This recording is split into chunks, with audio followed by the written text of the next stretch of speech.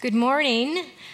This morning, I want to introduce our storyteller for today. And if you're not familiar with that because you're new here, we have a storyteller each week because everybody has a story. And it's so encouraging to hear from each other some times in your life where sometimes it's just something that's a funny story, sometimes it's a spiritual story. And I'm going to invite Joanne Montague on up. She's going to be our storyteller. Joanne's been a part of our care team for many years, and she is an amazing quilter and knitter and all kinds of wonderful crafty things. She's not a crafty person. She does crafty things. Come on up, Joanne. Okay. Thank you. Good morning. My name is Joanne Montague. I have a Memorial Day story to share. On May 22nd, 1942, my father enlisted in the Army Air Force. He had a year of college studying airplane mechanics. When he was 31, he met and married my mother in a small ceremony in April 1943 in Oakland, California. They lived together for approximately 8 to 9 months before the Army sent him to France in December of 1943. He was assigned to work at the Air Force headquarters in Vittel, Vosges, Lorraine, France, as a staff sergeant with the 63rd Fighter Wing Squadron. I was born in the summer of 1944, before World War II ended in 1945. My parents corresponded almost daily, with my father writing multiple pages describing how much he missed my mother and me.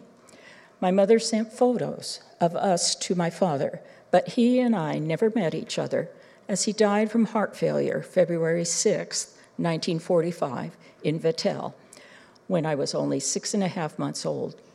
He was only 32. Although we'd never met, I always wondered what life would have been like if he had lived and returned from the war. When I was 7, my mother remarried and had 3 more children. Since I had always wanted to know more about my father, I decided to find out all I could about him. My grandmother visited about once a year via Greyhound bus when I was a child, but passed away in 1980, having had dementia for a number of years. My father's only sibling was 10 years younger and didn't have many memories of her brother either, which made it quite difficult to find information. My mother had not had the funds to fly her husband home in 1945, so he was buried in a U.S. cemetery in Epinal, France. Since I had never been to France, I asked a friend if she'd like to join me for a driving trip in September 2002 from Paris to Epinal. We landed in Paris, spending 3 days touring the city before renting a car for our road trip. Then we headed south, driving through Dijon. We didn't see any mustard. East over the Vosges Mountains to Epinal. It was quite the adventure as we saw the countryside and French villages along the way. When arriving at the U.S. cemetery, we parked in front of what appeared to be the office. We were greeted by a man who asked what the name of the person was that we were looking for, and asked us to wait a few minutes looking at correspondence from other families while he found the information that we needed. To prepare to escort us to the gravesite, he put on his boots, got his pail with sand, and grabbed his garden clippers. My friend and I were beginning to think that we must have been talking to the gardener. As we headed down the path, the gardener walked over to one of the rose bushes that was part of the courtyard that we passed through. He then used his clippers to cut a rose. We continued walking into the courtyard through a large arch in the center. When we entered the arch, there were 2 rooms, one on either side. The room on the left had a mosaic tiled wall showing the various battles that had occurred in France. The room on the right was a small chapel. There were many beautiful quotes etched into the exterior of the arch, as well as the names of missing soldiers etched in the wall surrounding the courtyard. The caretaker took us to my father's gravesite, where he placed the rose at the base of the marble cross. He then took the sand in the bucket and rubbed it into the indentations on the cross so the name and dates would show up in a picture. He then took a Polaroid snapshot and headed back to his office, asking us to stop by before we left. As you can imagine, this was a very special and emotional time for me. God had provided a time that I could be as close as possible to my father. I've often wondered what it would be like hugging my dad and his hugging me. I've wondered what kind of adventures we would have had together, and I've imagined that he would have been the kindest, caring, and loving dad ever. After the quiet time at my father's gravesite, I proceeded back to the office to meet with the caretaker. He presented me with the Polaroid picture and a folder of information, including a booklet of U.S. cemeteries all over the world. Did you know that there are 26 American military cemeteries in 16 foreign countries operated by the American Battle Monuments Commission? Included in the folder was a current newsletter put out by AWON, A-W-O-N, which stands for American World War II Orphans Network. I had no idea that there was such an organization, so I subscribed to find out more. The very next issue had an article that described how spouses can receive a pension even if they had subsequently remarried. I immediately thought that my mother would qualify. My sister and I gathered the information and applied for the pension for our mother. About 6 months later, she received a retroactive check as well as began receiving an additional $950 a month until her death in 2006. Prior to that, my siblings and I had been thinking that we'd need to supplement our mother's income in the near future. With this additional income, she was able to continue to live comfortably. Clearly, God had orchestrated this trip with unexpected, multi-purpose results. The A1 newsletter has connected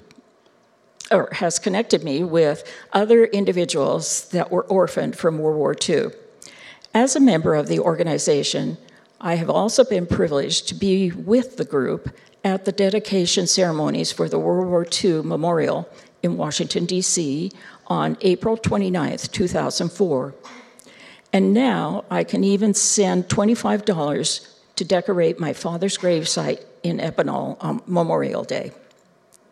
Needless to say, Memorial Day has a deeper meaning for me now after having found my father's gravesite. Thank you for listening to my story.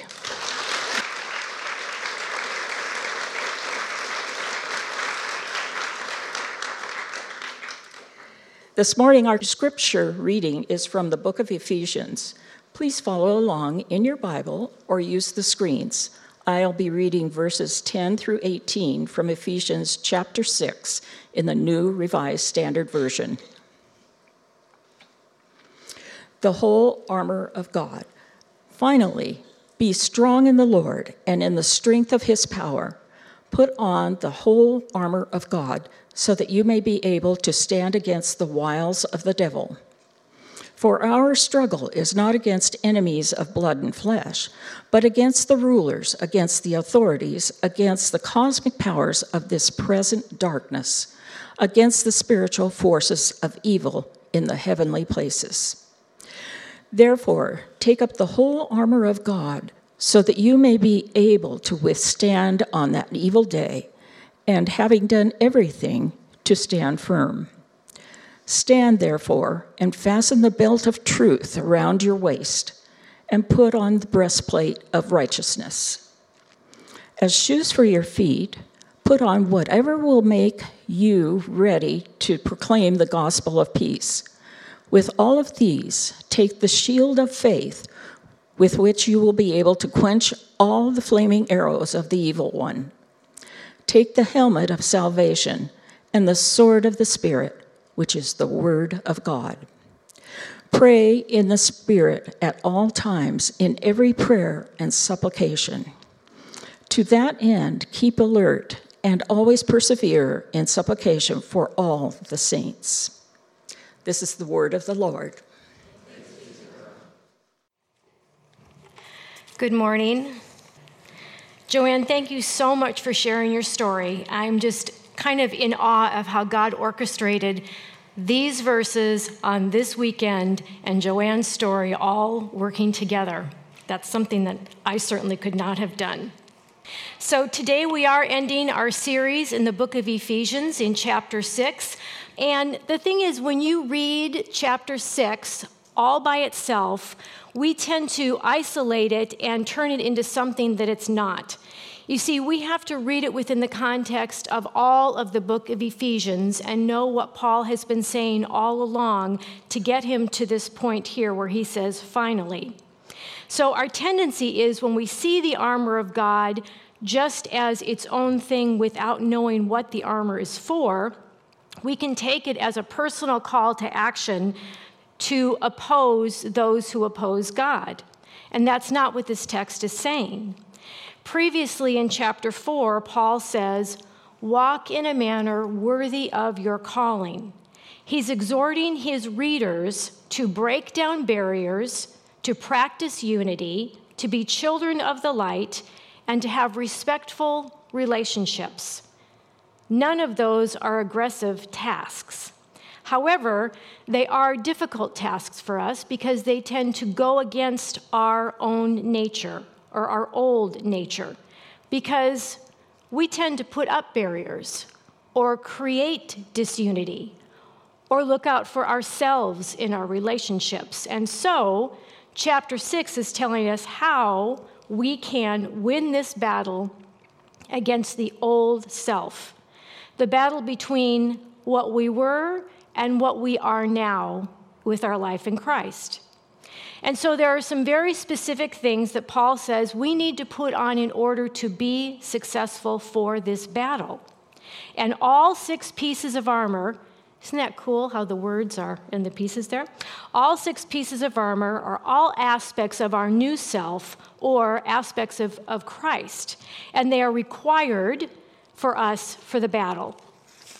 Well, he starts off by saying, finally, be strong in the Lord and in the strength of his power, and put on the whole armor of God. So his first point here, as he says in verses 10 through 12, is that the events of this world, especially the conflicts that we experience, are truly indicative of warfare in heavenly places, in places that are beyond what we can see. Our struggles are not with this physical world, and certainly not against blood and flesh. Our battle is not with others, and it's not with our circumstances. It's against what the Bible refers to as Satan or the powers of darkness. Well, how can that be? If you're having a health crisis, certainly that is against blood and flesh. And what about financial problems or loss of a job? That doesn't seem like a spiritual problem. Or what about an unhealthy or broken relationship? Isn't that just people not getting along? Well, I believe that all of our struggles are at the root, they are spiritual nature. Well, what do I mean? The real and deeper battle that we face is not believing the truth about God. It's not the crisis, but instead it's the crisis of faith that comes from the struggle. You see, this is Satan's only weapon, getting us to not believe the truth about who God is. That's the spiritual implication of our struggles here on earth. It all started back in the Garden of Eden. Adam and Eve were not battling a snake or blood and flesh, but they were battling the very nature of evil, which twisted God's words and caused them to question who God is. Now, before we go blaming Satan for everything, he can't make us do anything. Not even God makes us do what we don't want to do. You see, Eve chose to take that first bite. She listened and she acted. In the Christian community, we have a tendency to give Satan a lot more credit than he deserves. He is not all-powerful. He is not omnipresent, and he cannot make us do anything. He has as much power as we give him. So if you put on this requisite armor of God, you have the ability to defy Satan, confident that all the difficulties he may bring your way cannot deprive you of the eternal life that you can have in Christ. Because, see, that's the actual end game of spiritual warfare. To deny us our life in Christ, he doesn't have that kind of power.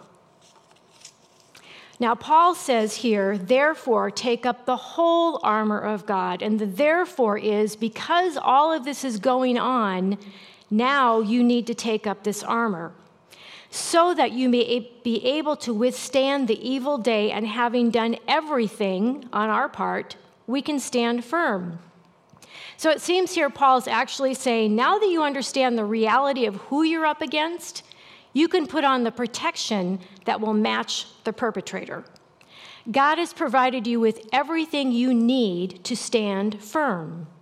It's up to us now, Paul says, to do our part and put on that armor. Have you ever tried to use a tool that wasn't quite up to the task? Well, I have this adorable little hammer I keep in my office. It has painted butterflies on it and flowers, and it's really cute and great. And I use it to put little nails in the wall when I'm going to hang something up.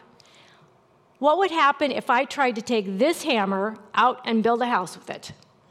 It probably wouldn't hurt. It would look really cute, but it wouldn't work. What if you try to put out a forest fire with a garden hose? That's probably not going to work either, right? The fire is going to win. Well, if we are to withstand the spiritual battle, we cannot use human means. I can't just keep trying harder with the wrong armor or partial armor. I'm not going to be able to stand firm when the attack comes. I will crumble. I have crumbled under the weight of life. And when that happens, I see a direct correlation between me not having on my armor, me trying to handle things on my own, being armorless.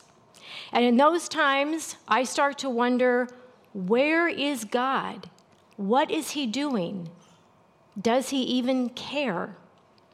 You know, when my boys were little, they loved to play superheroes. And they would get really mad at each other because they would decide that whatever one was doing to the other, they were proof. I'm proof that. And the other one would say, no, you're not. And then they'd start fighting. And then they'd come up to me and say, Mom, Adam says I'm proof this or he's proof that, and I can't beat it. And I'm like, you're both proof, whatever. But I think we think that we can use our human ways to not succumb to the attacks of Satan. We're not proof. The only thing that's going to make us proof against Satan is the armor of God. Now, Paul says that the armor of God is all we need for these spiritual battles that we face. Notice that it does not say, put on the armor and go out and fight. No, it's so that we can take a defensive posture and stand firm. Our own responsibility is to put on the armor. It's not to fight the battle. That's God's job. And then we're able to withstand it. Now, the battle may not end. Their circumstances may not end. However, what we can do is withstand what's happening, get through the struggle, and that's the win. So now we see Paul describing the image of a Roman soldier of his day and all the armor that they wear, the different pieces that make up the entire armor. You see truth, righteousness, gospel of peace, faith, salvation, word of God. Again, we're not talking about the armor of God being used in an aggressive manner. That was not what he was saying. This is not a call to arms to attack those who oppose God. Marva Dawn, a Christian theologian and author, talked about the language of that old hymn, Onward, Christian Soldiers. It's been going through my head all week as I've been reading about this. And she reminds us that following Jesus by praying for our enemies, turning the other cheek, forgiving endlessly, is in many respects living embattled. It's not a fight against other people. It's not a triumphal war to form a Christian government. It's not a struggle opposing non-Christians or backsliders or even our own petty inabilities. The task is much bigger, and for that reason, the image of being robed in a soldier's armor is fitting for the call. Well, let's go through each piece and look at its purpose. There are 6 pieces here. First, we have the belt of truth. In chapter 1 of Ephesians, it says that the word of truth is the gospel of salvation. And knowing that what is true about God and about ourselves leads us to eternal salvation. When I remember what's true in the middle of my spiritual battle, I can withstand the attack. Do you have trouble believing what is true about God and who He is in the midst of the battle? Something that I really try to do is read the Psalms when I am feeling attacked. And the reason is because it reminds me of what is true about God. We see phrases like, He is my rock. He is from everlasting. He is my stronghold. He is faithful. King David knew exactly what he was talking about because when he wrote most of his Psalms, he was on the run for his life. And so he knew what it was like to count on the truth of God. And what about the breastplate of righteousness? This righteousness does not come from oneself. It doesn't come from anything we can do to be righteous. It is taking on God's righteousness. When we are in a right relationship with God, we are counted as righteous in His eyes. It doesn't come from us being good or earning our way. So do you have the breastplate of righteousness, or are you still believing that you can be righteous by doing good deeds? You know, I can say that I believe in God's righteousness, but my actions don't always match what I say, because a lot of times I am trying really hard to earn my way, to be better, to be a good person. Now, there's nothing wrong with that, but that's not what gives me my eternal salvation. And trying to be righteous, it can be really exhausting. I'm not going to win that battle unless I use God's armor and not my own. And what about the gospel of peace? In chapter 4, Paul says, "Be eager to maintain the unity of the Spirit in the bond of peace." And we also read that Christ is our peace. And Romans says, if at possible, as long as it depends on you, be at peace with all people. That's a responsibility that we have as Christians. Now, it's interesting that this particular piece of armor is for our feet. You see, wherever you go, grocery store, your job, school, your neighborhood, you can take the peace of Christ with you, the gospel of peace. And if you don't have peace yourself, you can't offer it to anyone else. We live in very unpeaceful times. All you have to do is watch the news for 5 minutes, and we see that. The world is looking for real peace. Peace is not just the absence of conflict. Peace is having a certain security in who we are and who Christ is. So who or what circumstances is God calling you to bring peace to? Real peace comes from being in a relationship with Christ, who is our peace. We need to have it so that we can always be ready to take it with us. And what about faith? Faith is a gift from God, and it is by faith alone, we are told, that we are saved. And even though it's a gift, we have a responsibility for growing in our faith. There are a lot of spiritual disciplines that we use to grow in our faith. We need to be reading the Bible. We need to be in a community of believers. We need to be serving. One of the biggest faith builders for me is hearing these stories each week from everybody, isn't it? It's so encouraging to hear how God has been with other people in their faith journeys, and it builds us up. And what we can do is share ours with others too. We help each other by staying connected in this body here. Faith is a shield that covers and protects. We can have faith in all kinds of things. We even put our faith in other people, don't we? None of those are sustainable, though. They will always disappoint. They will not come through for us. And if we put our faith in other things, the arrows that come our way will definitely penetrate our shield, and we will be left lifeless on that battlefield that we are navigating. The great thing about faith is it grows and matures over time. The bad thing about faith is it usually grows on the battlefield of life. As I look back over my own life, the growing times that I have had have usually been when the battle's gotten pretty ugly. My faith grew because I saw God carry me through those times. He didn't necessarily take them away. And what about salvation? Salvation comes by hearing and believing in Christ. That's what we're told. There we go. Oh, I didn't keep up. So salvation comes by hearing the word, and then we believe. And Christ is described as the author of our salvation. Salvation is the hope and expectation of life in heaven, of eternal life. Now, I believe that the reason that salvation is in the form of a helmet is because it penetrates our mind so that our thought process is changed.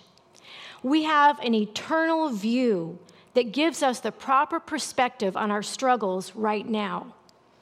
They are temporary, and they will come to an end, and they will seem like light and momentary trials in light of all eternity.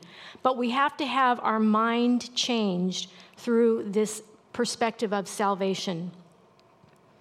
And last, we have the sword of the Spirit.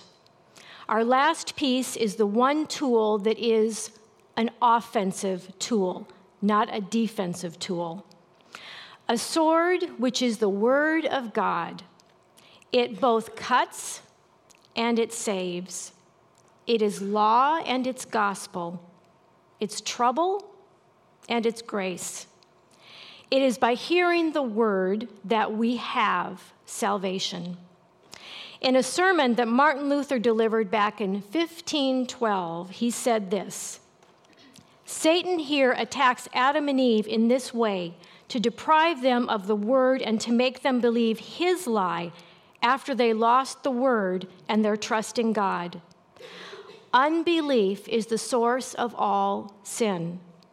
When Satan brought about this unbelief by driving out or corrupting the word, the rest was easy for him. The chief temptation was to listen to another word and depart from the word that God had already spoken. When Satan separated them from and deprived them of God's word, nothing was easy for them. It's the same for us. This piece of armor can only be helpful if we're familiar with it and continue to use it and apply it. Bible literacy is a huge problem in the church. We want to listen to what other people say about the Bible, but we don't want to take the time to dig in for ourselves and read things within context. If you don't know more than the Christmas story and the Easter story and a few of the parables, you are not going to be able to use this sword of the Spirit, this word of God, to help you in the battle. You won't have enough in your mind and in your heart. And so it's important to take that step on your own and study God's word for yourself and see what it says. And then trust that he will help you when you are under attack to use it. Just like Jesus did with Satan in the temptation in the wilderness. When he was being tempted, he was able to recall and fight back with the very words of God, and Satan departed from him. Now, verses 14 to 18 also show a tension between God's provision and the call to human responsibility. You see, each piece is provided for us, but we have to put it on. We have something that is said in the Covenant Church in our denomination. Where is it written? You see, the Word of God, how we apply it, that is what we need to be doing. Where is it written? Know what God is saying. And so, lastly, Paul says to pray in the Spirit as it is in the Spirit of God that infuses the supernatural power which enables each piece of armor to function.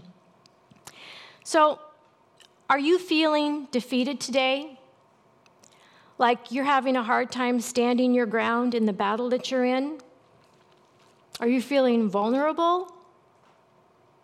Is there a battle that you're in right now? Well, right now, I have to confess that my armor is being tested. Barry's health issues, first cancer a few years ago, and now the Parkinson's disease,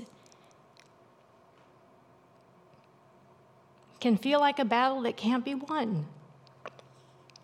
This sermon was for me. We both are dealing with different frustrations as we figure out how we navigate what a new normal is. And it would seem that this battle is against blood and flesh, but in the reality, it's much deeper and darker than that. This is a battle of spiritual nature. The physical changes are one thing, but the spiritual impact on us is what matters. You see, Satan would love for us to become discouraged and isolated from each other and from God. And he's had some success for sure in that, because we question, what is God doing in this? What is happening? And then fear can take over. I bet you all can relate to that. Being reminded that what is really going on is a lack of putting on God's armor is what is helpful and restores our hope in God. He is faithful. And no matter what you are going through, what battle you're in, put on the armor of God. You all have had, you are in, or you will be in a battle. Probably don't want to hear that from me today, right? Do you understand that it is against enemies you cannot see? Are you able to see your struggle as one that at the very root is of spiritual nature and therefore has spiritual implications and needs spiritual armor? Here's the thing, the struggle might go away, but another will come.